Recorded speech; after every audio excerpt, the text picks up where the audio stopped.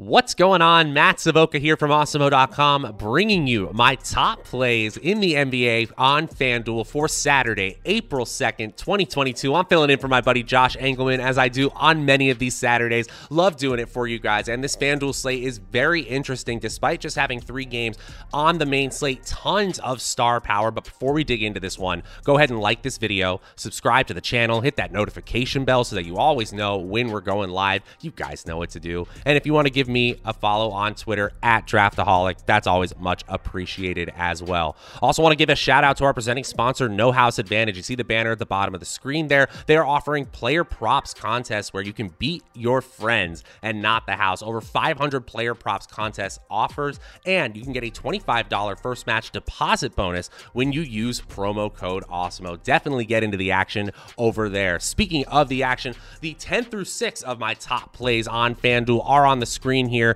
You see some star power here, even just a 3-game slate. There are 2 games earlier, but we're focusing on that 3-game main slate. You see a ton of big names here with a 32% chance of being in the optimal lineup. The Bulls' Zach LaVine, and they're playing the Heat. It's a really tough matchup. I don't think the Bulls have enough firepower to get this done. I think a big reason why is Bam Adebayo with a 34% chance of being in the optimal lineup. Might be my favorite big man on the slate, or one of them certainly for sure. Draymond Green right there with him though, a 34% chance of being in the optimal lineup, but he isn't even in the top for his team. That's because Andrew Wiggins has a 37% chance of being in the optimal lineup, tied for 6th with Kyrie Irving, who at 9,200, a 44-point median projection, needing about 60 to 65 points for you to feel really good about him in tournaments. He gets there over 10% of the time in our simulations. A solid 37% chance of being in the optimal lineup at that 9,200 salary. He still doesn't quite crack the top 5.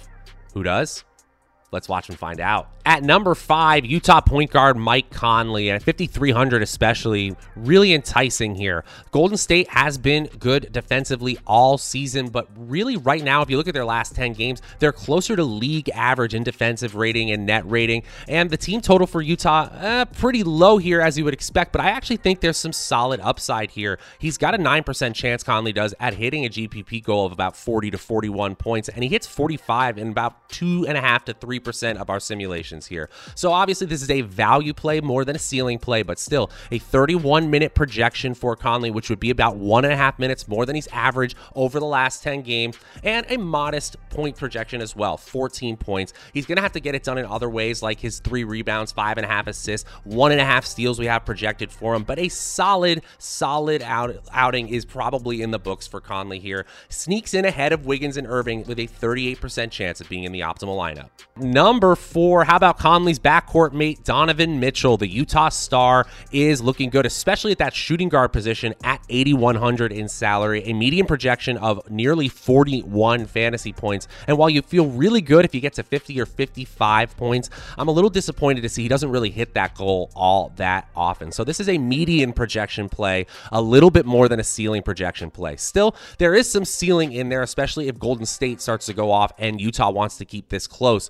We got a median projection of 26 points, 4 rebounds, and nearly 5.5 assists. Got to add a lot more in the production categories beyond points if we want a 50-pointer here from Mitchell. I think that's pretty low probability, and that's what our simulations bear out. Still, a 41% chance of being in the optimal lineup is good enough for number 4. At number 3, and this is really a player you're going to have to decide between Mitchell and Jimmy Butler, who's got a very, very similar projection here, 39.6 points to be exact, but the salary is a little bit lower. Again, that shooting guard eligibility, also small forward eligibility for Jimmy Butler makes him even more enticing, but the ceiling probabilities do look different here, and that's why he's coming in a little bit higher than Mitchell. A 10% chance of scoring 55 fantasy points and a 32.8% chance of scoring 45 fantasy points. In a third of our simulations, he's scoring 45 or more points. That is the kind of security I like, and we've got security and ceiling here with Butler, who gets it done in all ways on the court. 34.5 minutes is our median projection, about 1.5 more than his last 10 games average, about 21 points, 5.8 rebounds, over 5 assists, nearly 2 steals, and a 60% chance of a block as well. Jimmy Butler, a really solid value, especially on FanDuel in the optimal lineup, 43% of the time. At number 2, Atlanta superstar Trae Young. The point guard is 9,900 today on this 3-gamer, and he's got a median projection of north of 48 points. You need a ton of scoring from him if he's going to pay off at this salary, but it's absolutely possible. And what this optimal lineup percentage is telling us is that the salary is simply not too high. The injury scare isn't really stopping us here. We've got a minutes projection of nearly 37 minutes for Trae Young and over 30 points,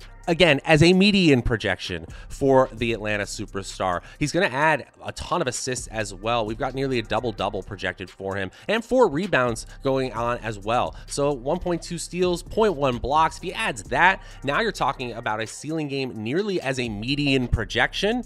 This looks really, really solid to me. He scores 65 plus fantasy points in nearly 6% of our simulations, and he's in the optimal lineup a little ahead of Jimmy Butler, 43+% of the time. Now, before I reveal my final play, my number 1 play on FanDuel for this Saturday slate, just want to remind you guys, go ahead and like this video, subscribe to the channel, hit that notification bell so that you always know when we're going live. And if you want to give me, Matt Savoca, a follow on Twitter at Draftaholic, that's always much appreciated as well.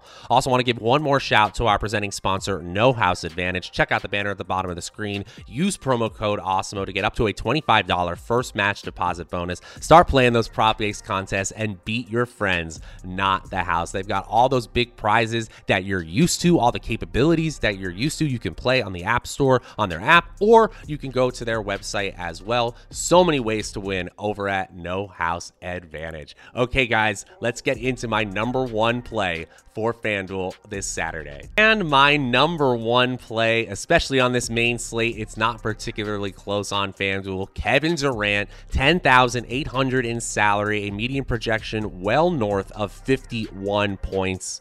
Wow, this looks really solid when you're just looking at the projections. 31 points is a median projection against Atlanta. He's going to go toe-to-toe with Trae Young. I think Kevin Durant ultimately gets the win here for Brooklyn as they jockey for position in that play-in game, surprisingly enough. 7.5 rebounds is a median projection, 6.5 assists as well. We think he'll add a steal. He's got a 4 to 5% chance of getting 70 fantasy points and a 10% chance of 65 plus here. The ceiling looks good. The median looks good, and the optimal lineup percentage is better than anyone else. 46% chance, nearly half of the time he's in that optimal lineup. Kevin Durant, the best player on this slate. He's the number 1 play on FanDuel.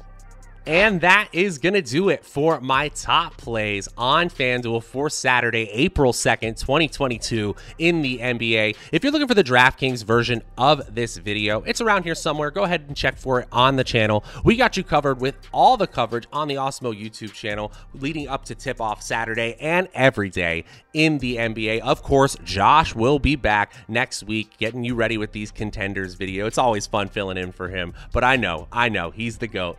Until next time, I'm Matt Savoca. We'll see you guys later.